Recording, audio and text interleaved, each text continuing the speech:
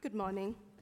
Today, scripture reading is taken from Acts chapter 28, verses 15 and 16, and verses 30 and 31. And the brothers there, when they heard about us, came as far as the Forum of Appius and the 3 taverns to meet us. On seeing them, Paul thanked God and took courage. And when we came into Rome, Paul was allowed to stay by himself with the soldier who guarded him. Verse 30, he lived there 2 whole years at his own expense and welcomed all who came to him, proclaiming the kingdom of God and teaching about the Lord Jesus Christ with all boldness and without hindrance. This is God's word.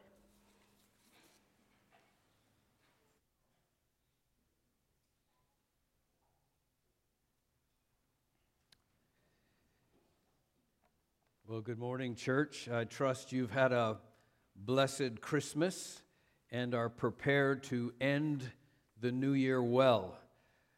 I am going to try and help our team up there. I'm always at fault when things aren't working, just so it's clear.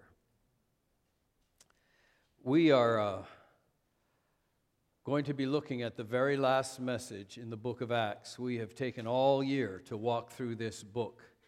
And I confess to you, if there was any way possible I could have gotten one of the other pastors to preach this message, I would have done so. You probably don't consider this because I think some of you think that the pastor has prepared a message just for you. That can happen if you're not preaching through a book, but when you are preaching through a book, then it's more likely that God has prepared a message just for this pastor. This morning I want to talk about money.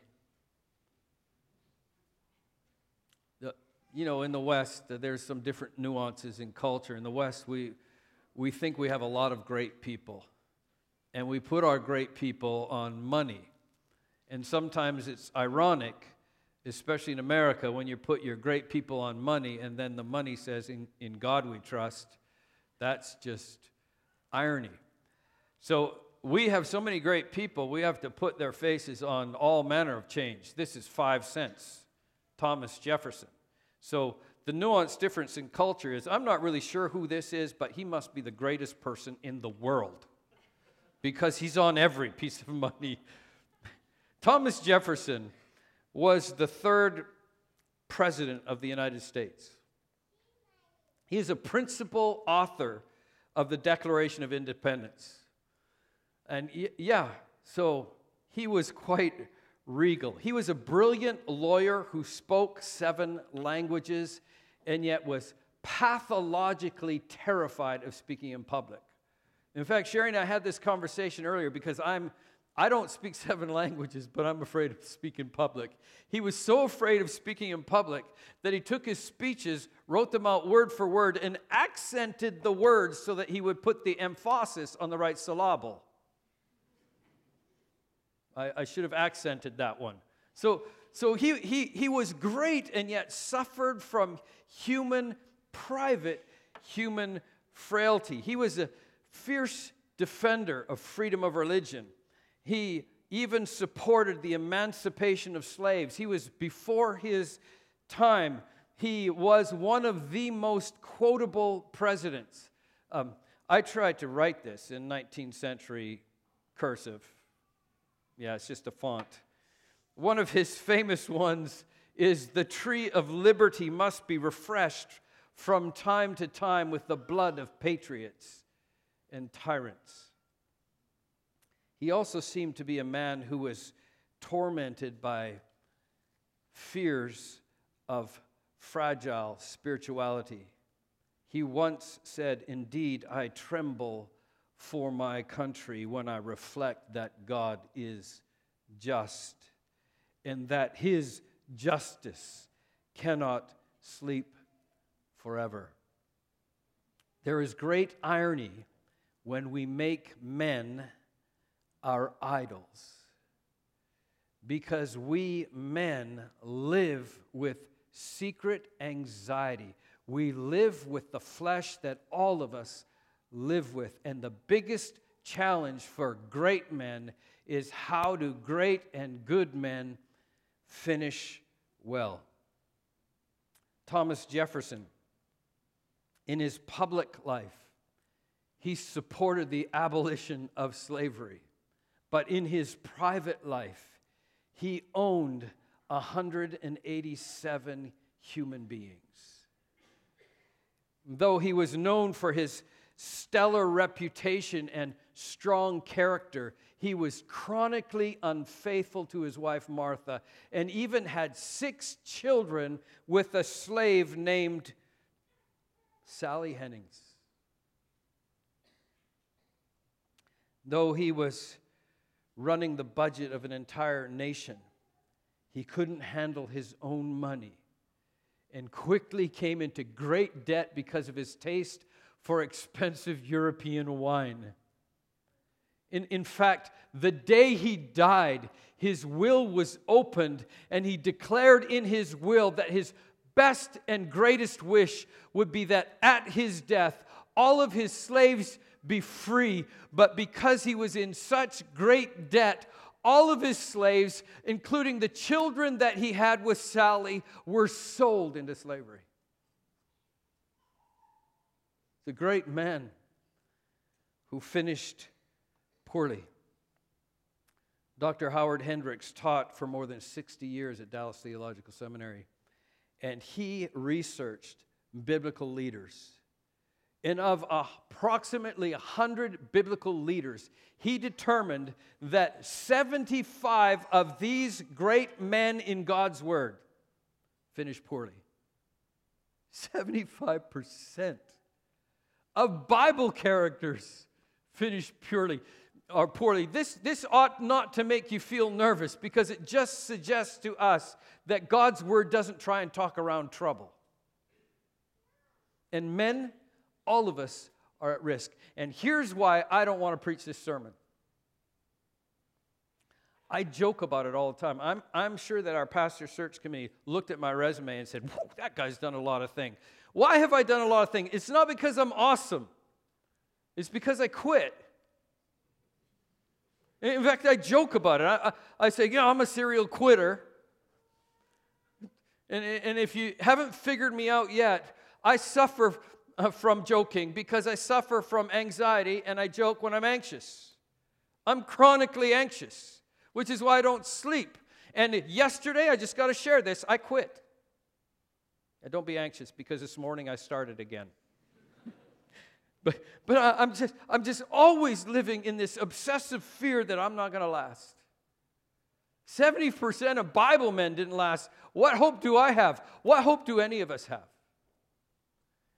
And so we come to this last chapter in this amazing book of Acts.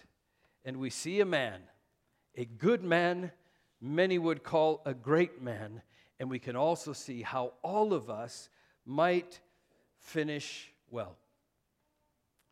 If you have your Bibles, I want to invite you to keep there, because the passage is fairly lengthy. And just to bring us up to speed, just to remind you, when we last left Paul, this is before Advent season, he was stranded on an island that we know now is Malta. And actually, how we left him was a great plan that had gone awry. Remember that? He had this amazing plan on his next missionary journey to make it all the way to Spain, and in the process, he would just stop at Rome to be encouraged by Rome. He planned to go there with a great missionary plan. He didn't plan to go there in chains. But that's how he was going. They were shipwrecked on the island of Malta, even though the Apostle Paul had advised the captain and the centurion. It took a centurion, a whole segment of guards, to accompany this dangerous man to Rome to be tried by Caesar. And even though Paul said, look, this is a season where the winds get high in the Mediterranean, he knew because he was a seasoned traveler. He was a frequent missionary flyer. He knew when the winds got bad. He said, I don't recommend you go. If we go now, we may lose life, and we'll certainly lose everything on this boat. And sure enough, they were shipwrecked. They arrived at the island of Malta. Everyone's biggest concern was that he was a sinner, because remember, he was gathering firewood to help make a fire. A viper was attracted to the warmth, latched onto his wrist. Everybody said, oh, this is the judgment of the gods caught up to this man. He's surely going to die. He shook off the viper into the fire. He didn't die. Then suddenly it wasn't the judgment of the gods. This man is a god, which was a platform for God's glory, because the apostle said, no, let me share you this good news. He had extraordinary ministry on that island of Malta, and then they found a ship that would take them further. This is where we begin in verse 11. After 3 months, we set sail in a ship that had wintered in the island, a ship of Alexandria with the twin gods as a figurehead. Now, let me just be clear about this, because I feel nervous about the Christian community. We're becoming more and more like monks. Because we don't want to listen to any kind of music unless it's Christian music. I haven't seen it yet here in Singapore, but in Malaysia we have the Shepherd's Guide, which is like the Christian Yellow Pages. Because we Christians, we want to buy from a Christian shop that sells Christian things. Like, we want to go to a Christian supermarket that sells Christian milk produced by evangelized cows. And so we feel like if we're a part of anything in the world, then gospel can't be set forth and God can't be glorified. Just let me point out that these were the twin gods of the constellation Gemini. This ship had been anointed by a pagan temple. But your God is so great, he can use anything as a vehicle for his gospel glory. Do not get broken down. How many of you have Christian dogs at home? Even your non-Christian dog can be a platform for God's glory. You know, American church planters, when they came to Canada, they had trouble meeting people. Because Americans, this is fascinating to me, they talk to strangers. Yeah, I mean, American culture is so warm and friendly. I mean, forget about what you read in the news. I went down to Canada. I was standing on the street corner in San Francisco, and some guy came up to me and said, hey, how are you doing? I was like, whoa. I don't know you. What do you want? And he was like, dude, I'm just saying hi. So Americans are so friendly. And then they came up to Canada, and it's colder in Canada, culturally. We want everybody to like us because we're insecure, but we're not really that much into friends. So these church planners would come to me and say, I just don't know how to make a Canadian friend. I want to make a friend so I can share the gospel. And I said, buy a dog. Canadians don't talk to strangers, but Canadian dogs will sniff any dog. You see, God can use anything for his glory. Made in Singapore, Christian or not, anointed by two gods, with Gemini as a figurehead. That carried the missionary to the Gentiles. Secondly, here by the way, is Malta. You can't even spot it on the map, south of Sicily. The apostle was in that boat, Luke records, putting in it Syracuse. There's Syracuse. We stayed there for 3 days, I'm assuming to get more provisions. And from there, we made a circuit and arrived at Rhegium. After 1 day, a south wind sprang up. That means a favorable wind to go north to Rome. And on the second day, we came to Puteoli, which is now Napoli. There we found brothers and invited to stay with them for 7 days, and so we came to Rome. Do I need to tell you that's not Rome, that's Napoli?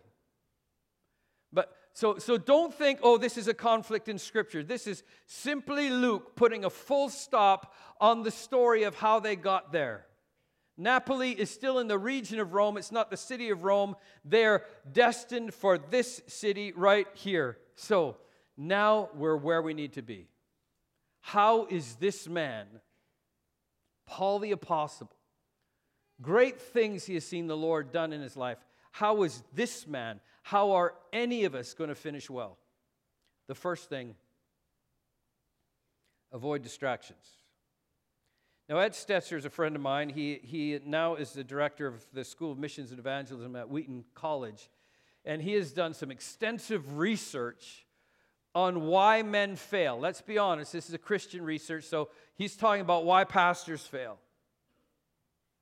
And by the way, 70%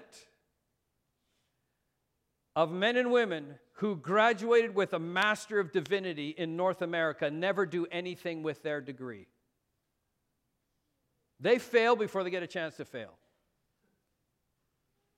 Of the 30% remaining, 70% of those don't finish well. Now, I'm not saying that they fail, they just don't finish well. There's lots of ways to not finish well. Here's the first way that all of us can finish well. Avoid distractions. Ed found out that people who finish poorly typically begin to fight over things that do not matter. They become distracted by perceived personal offenses. Don't put up your hand. How many of you know it? You choose to get offended. And you're offended a lot. That's a distraction. That's not what we have been called to. Jesus did not say to his disciples and to Grace Baptist Church, "Go ye therefore and get offended." Not by each other, not even by the culture of the world. Getting offended should not be a part of the Christian behavior. But it happens a lot. They become consumed with petty disagreements, personal preferences they allow to become convictions. Can I just say them? Like worship styles, dress code, minute theological nuances. This is a problem with every Christian theological movement. We start out loving everybody, big tent Christianity, Mahayana Christianity, and then we begin to fight over the distractions, the theological nuances that really don't matter, that don't impact anybody's eternal security, and then the tent gets smaller and smaller and smaller, and pretty soon we're going to a church that has 25 people who sincerely believe they're the only people going to be in heaven. Those are men who don't typically have a good ending. And one particularly huge distraction is hypocrisy. I'm talking about the hypocrisy I see in all of you, but don't see in me. That's the hypocrisy I'm talking about. Right, so several years ago, I was preaching at a friend's church in Malaysia. And after the sermon, he comes to me and apologizes. This always happens. It informs us what's really going on in the heart of the pastor. You know why he was apologizing? Hey, Ian, so sorry so few people today. Because what we really want Ian to know is there are a whole ton of people in my ministry. But then he said this, hey, our people are lack commitment now. Child sick, cannot come. Auntie visiting from Ipoh also cannot come. And I know the feelings, so I was just like, oh, don't worry, brother. Those people who were there, they were brought there by God. And then later we were out for lunch, and then I just happened to notice that I hadn't spotted his kids there that day. And so I just asked, "How are your kids doing okay?" He said, "Oh, yeah, my kids got tuition on Sunday, cannot come." Look, that's hypocrisy I can see in everybody else, but not in myself. Paul could have been distracted because he had a fairly significant distraction. And I love art, so I searched for paintings of the Apostle Paul and the soldier who guarded him. None that I liked. But here's a bit of biblical irony from Dr. Luke, who is very specific about what he writes. And when we came into Rome, that means into the city of Rome, Paul was allowed to stay by himself. That's awesome. I'm an introvert. I would love that. With the soldier who guarded him. That's not by himself. Right? That's a fairly significant distraction. So just think of all your distractions and think of your distraction as a 90-kilo Roman soldier chained to you. It's hard to get over that. It's hard to focus on what you feel called to do, and yet somehow men who finish well are able to ignore the distractions and move ahead. Well, secondly, men who finish well focus on the assignment. Now, I know you've heard of the term mission drift. Mission drift is actually a result of being distracted by the distractions. All of us experience mission drift, particularly when you get old. Young people, that means over 30. Once you get over 30 and you have, responsibilities and sometimes children, that's when, you lose focus, that you have mission drift. What does that look like practically day to day? That means you get up from your chair, you walk into a room, and you're like, oh, man, what did I come in here for? And my next word is, sweetie, what did I come in here for? Because I believe she can read my mind. That's mission drift. Why do I have mission drift? Just from my chair in the room, because when I get up, I'm distracted by all the 90-kilo soldiers that are chained to my mind. All the things that cause me anxiety. We get distracted by them, and so we move from room to room and often forget, why in the world am I even here? Okay, put your seatbelts on. Because some of us walked into this room and have no idea why we're here. We've forgotten the joy of the journey. We actually fear that there might be some initiative and we might get asked to do the assignment, even though the power and the joy is connected to the assignment. Some of us walked into this building and got distracted. We've forgotten about the assignment. We're thinking now it's about safety or room assignments. What are those CC doing? Block booking.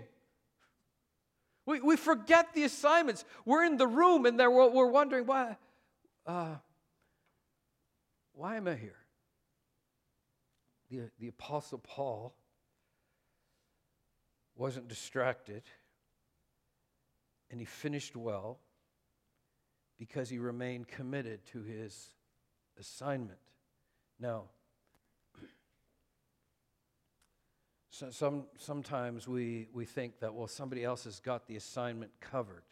This is a larger church, or we pay our pastors to focus on the assignment. Or we tend to distort it and distill it down to just one thing, like share the gospel. That's what I grew up with. But I want to be clear that the Apostle Paul did not believe that his assignment was simply to share the gospel. He believed that he was called to reach them with the gospel, to teach them with the gospel, and then trust them with the gospel. we can see this in his ministry. In 2 Timothy chapter 2, verses 1 and 2, he writes to Timothy and he says, "You then, my child, be strengthened by the grace that is in Christ Jesus, and what you have heard from me in the presence of many witnesses, entrust to faithful men who will be able to teach others also." Clearly, the Apostle Paul wasn't an immigrant. Okay, this is another seatbelt moment. All of us are either immigrants or children of immigrants. And you know what salvation is for immigrants? It's hard work. You know how immigrants disciple? They work hard.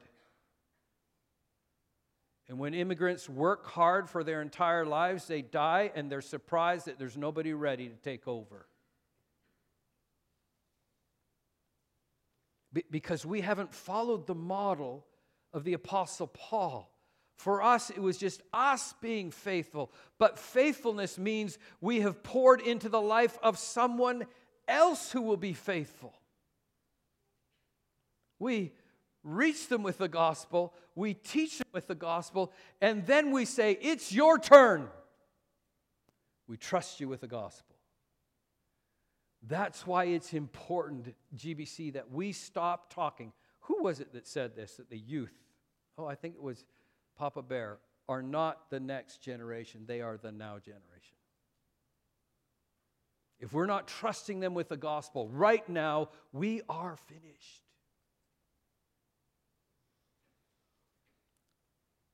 Third, this is personal for me.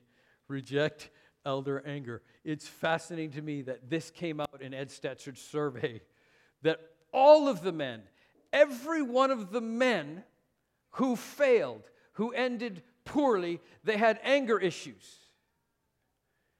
And young people, let me just represent older people. I now make noise just when I turn my head. I can hear my bones cracking. That never happened to me before. It takes me so much longer to get up in the morning now because it hurts. In fact, I guarantee you every one of the pioneers are saying to themselves right now, "That's right, these pews are harder than they used to be." Not only that, it's harder to stay in them than it used to be. It's just difficult. And that's why crankiness and old people are often associated. Because honestly, we sometimes get up hurting. That's why my dad in his later years, I would ask him, "Dad, how are you doing?" He'd say, "I'm like the church." Now, I heard it 1,000 times. So, after the 200th time, I had it memorized. But the first time I said, "What do you mean like the church?" He said, "Half my parts aren't working, the others are hurting." You see, when we get older, things are sore a lot. We have sweet memories, but none of those memories are today, by the way. In fact, today reminds us how much we liked yesterday. All the time. And so, young people, be patient with us.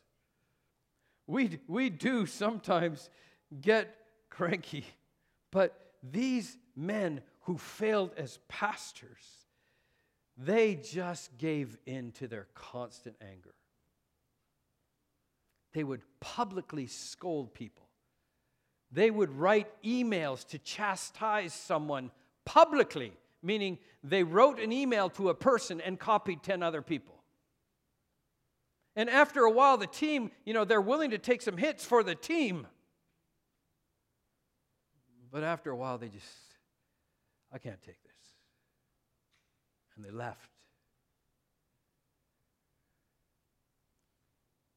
Men who don't finish well struggle in a swill of anger.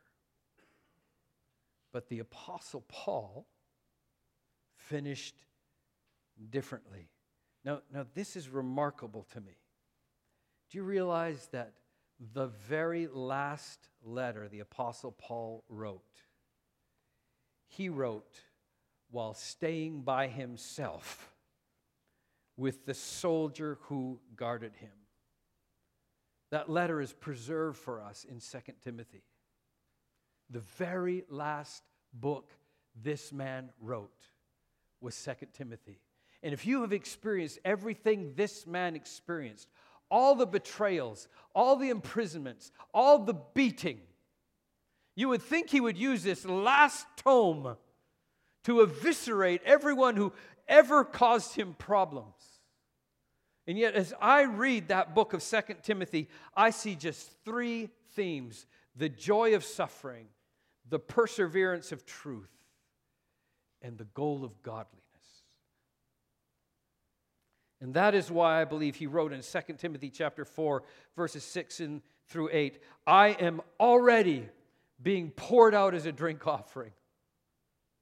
You see, the man who's establishing his own legacy is saying, Lord, fill me up. But the man who finishes well says, God, pour me out. Empty me for your glory. Empty me.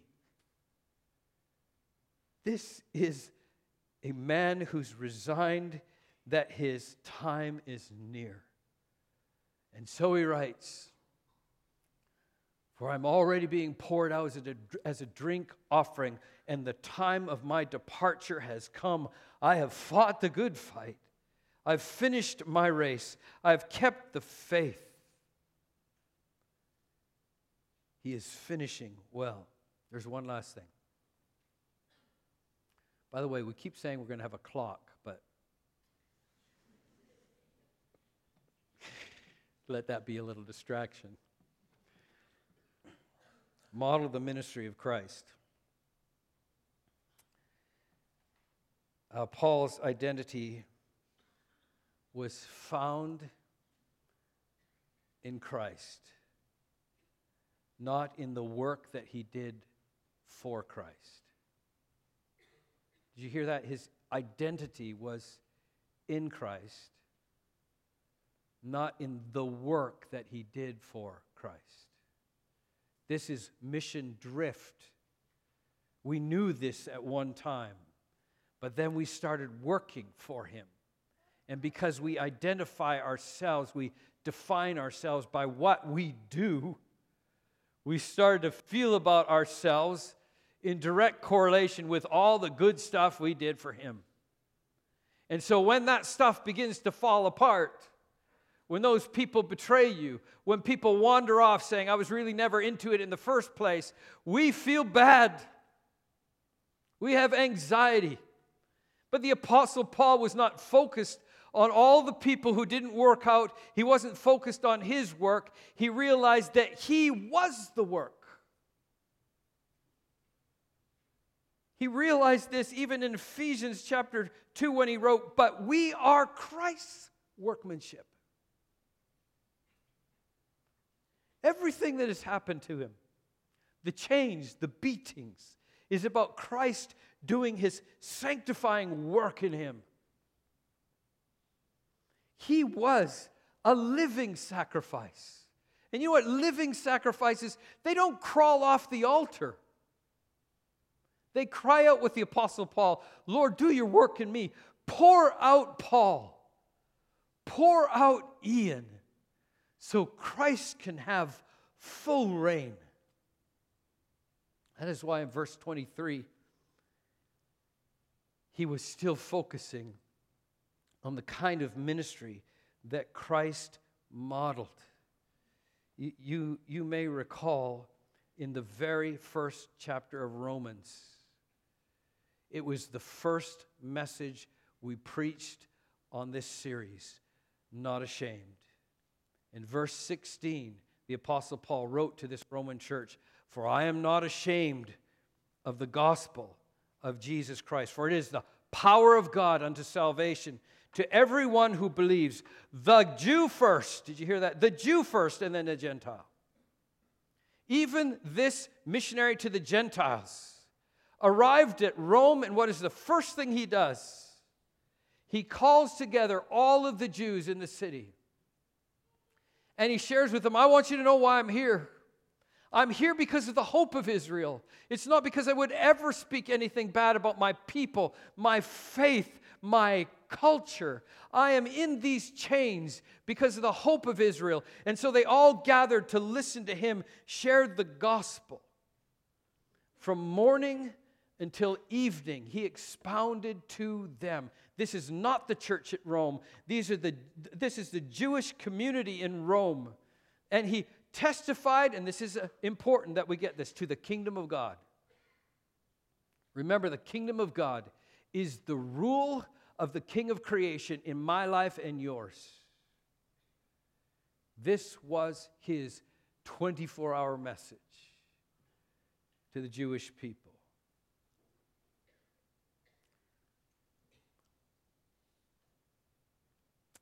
And then he said this, because if you're following along in the earlier part of the scripture, the same thing happened. Some believed, some got angry, and it created an argument. And Paul had one more word for them. Therefore, let it be known to you, as you reject this salvation of God has now been sent to the Gentiles, and they will listen. Now, this is listen in Greek, not listen in English. In English, it's possible to listen but not respond. It's possible to listen and not hear. But in Greek, listen means respond, just like tinghua means obey. Right? He's saying here, the Gentiles will respond. You're rejecting it, but the Gentiles will respond. Now, he's not just putting it back in their face. He's not trying to be argumentative. He's celebrating the word of the prophet Isaiah, who said, I'm trying to prepare you now for the Advent King, for the one who's coming. So right now, before his glorious work on the earth, Israel, enlarge the place of your tent. I'm about to adopt some children. Let the curtains of your inhabitants be stretched out. Do not hold back. Lengthen your cords. Strengthen your stakes. The family is about to get bigger. This is why I believe in adoption. Because I am adopted. You have been adopted by the grace of God. And the gospel, good news is this: we have been adopted by the King of creation. This final word. Here's how we began.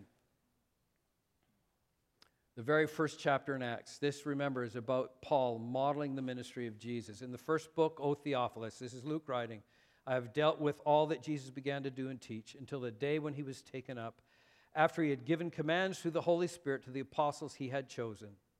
He presented himself alive to them after his suffering by many proofs, appearing to them during 40 days. And what was he speaking about? He was speaking about the kingdom of God. These two chapters, chapter 1 and chapter 28, are like two bookends of a big story.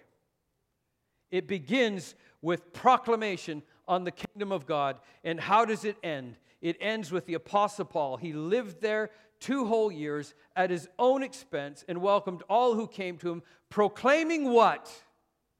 The kingdom of God. Friends, if you want to finish well, there's just 2 questions we need to ask ourselves.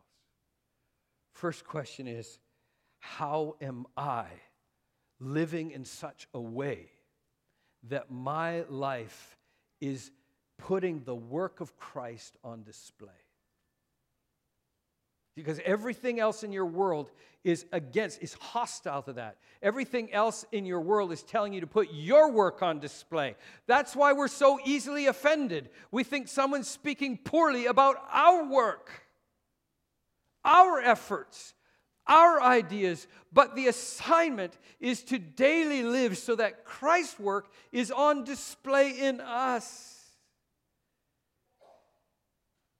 And then we need to figure out, how can we every day turn again to him and say, Jesus, I'm getting off this throne again. Please sit and rule in me. Because if he does not rule in Ian, there is no way in the world Ian can succeed in putting his work on display. That's it. The last verse in Acts, and then it's over.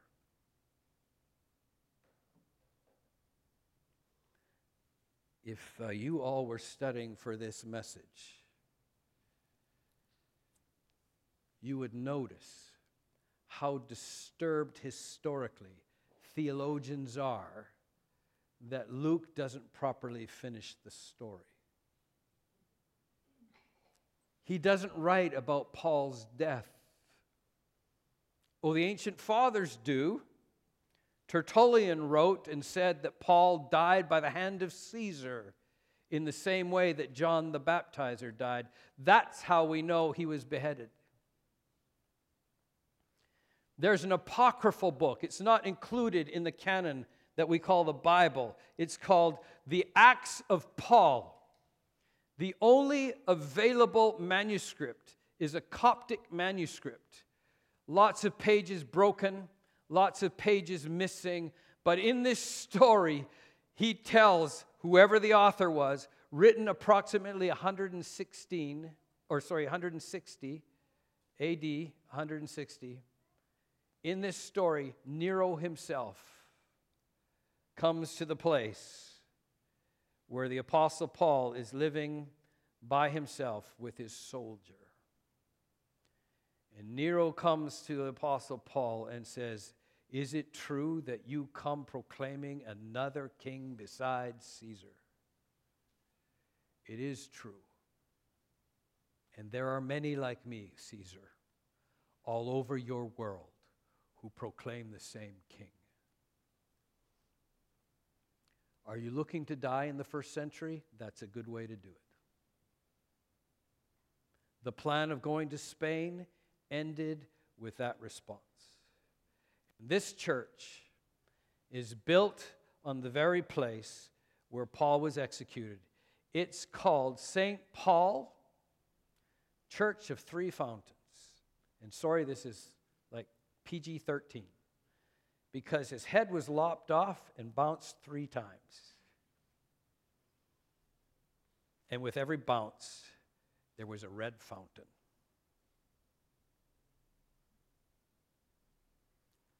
How is that finishing well? It's finishing well because he had done all that Christ had asked him to do. Some of you wondered how it is that Dr. P finished well.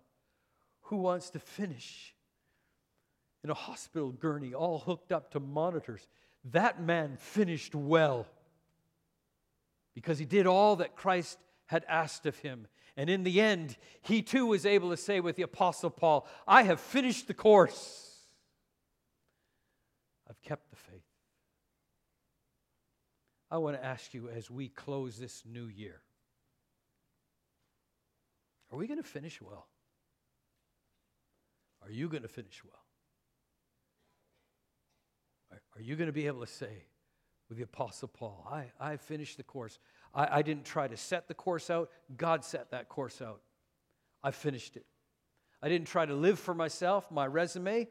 I tried every day, at least this day, to live for him. I've already told you, I've confessed as your pastor, I'm a serial quitter. I quit every day. Not only do I quit every day pastoring you, I quit every day Jesus. Because I'm a man of flesh. And I'm a serial quitter. But every morning, I open my eyes and he meets me there. And I turn again to him. And then when Sherry gets up, I said, "Okay, I'm giving it another week," which lasts a day.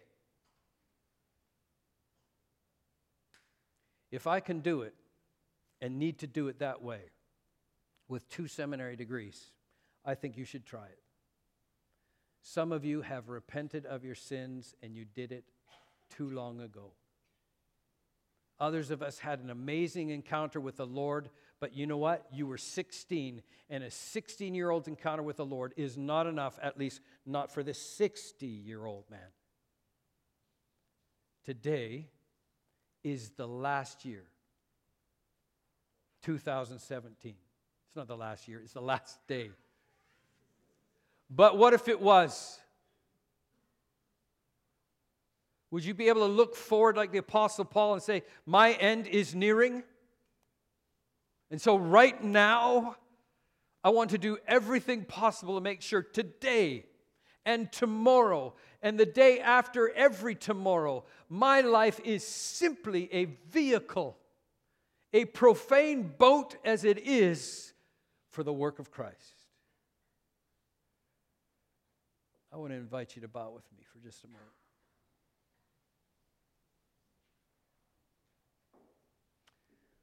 As our worship team is preparing, I want to invite you to do some business with God today. In the last day, the very last day of 2017, do you need to turn to Him? And if you're feeling uncomfortable, I apologize, but actually I'm blaming the YA. You know, they prepared a service for us tonight, and they sent me the reflection questions, and they crushed me.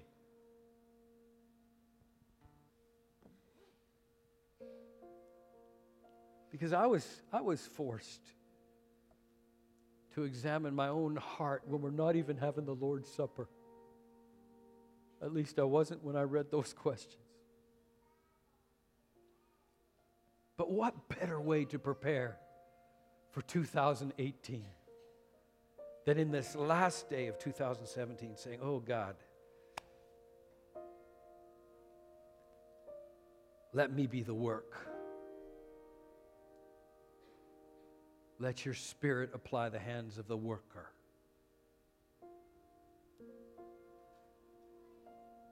Break me and mold me. Restore the joy of my salvation. So that today and New Year's Day, I would be a worthy platform for your glory. Do you want to finish well? Do you want to be able to say with Dr. P and the Apostle P, I've finished the course, run the race, kept the faith? Then would you just now, just right where you are, turn to the Lord and say, oh God, I need to come home again. I need you to refresh joy.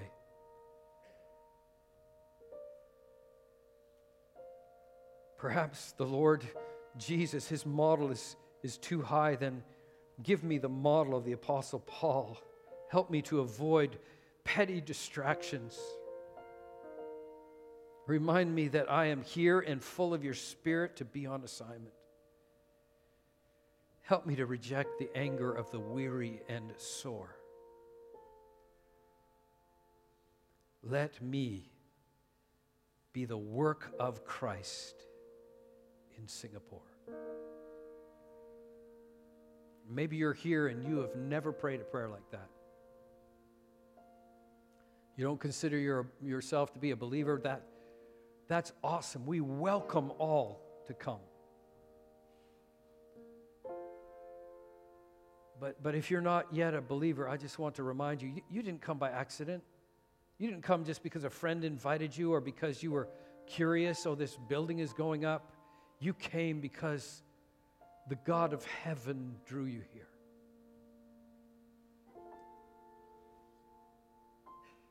He wanted you to know that even with only one day left, you can respond to Him.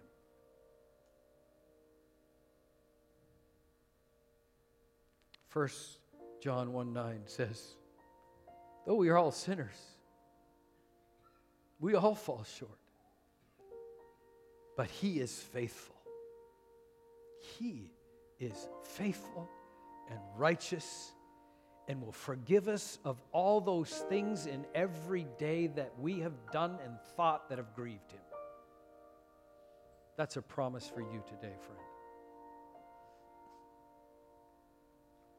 So if you are here and you've never prayed and said, oh, Father God, I now believe that you are the creator of heaven and earth, who poured all of your glory into the flesh of a Palestinian Jew who lived a perfect life and died on the cross so that I, a sinner, might know the righteousness of God. He will respond to that prayer. You don't have to say it out loud, cry it out in your heart. You don't have to say it to me, because I am unable to save. But this, the God who heals the brokenhearted, the God who saves, the God who lends his people righteousness and makes us just, that God, he is ready to receive you.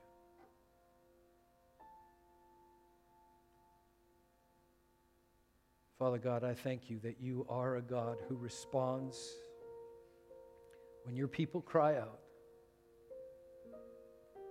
We thank you that you are a God who is equipping us for glory. And even when the chains of our distractions are legion, you work to remind us there is an assignment. There is a way for good men and women to finish well.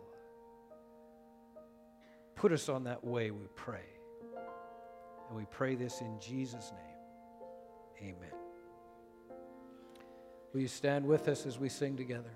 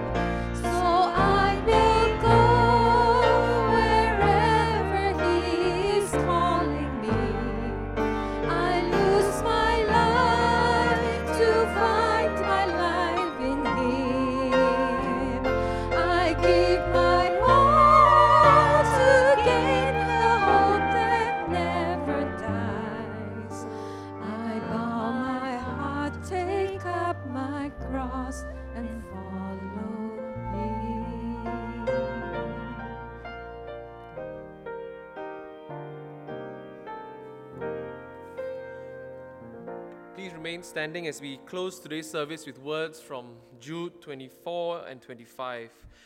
Now to him who is able to keep you from stumbling and to present you blameless before the presence of his glory with great joy, to the only God, our Savior, through Jesus Christ our Lord, be glory, majesty, dominion, and authority before all time and now and forever.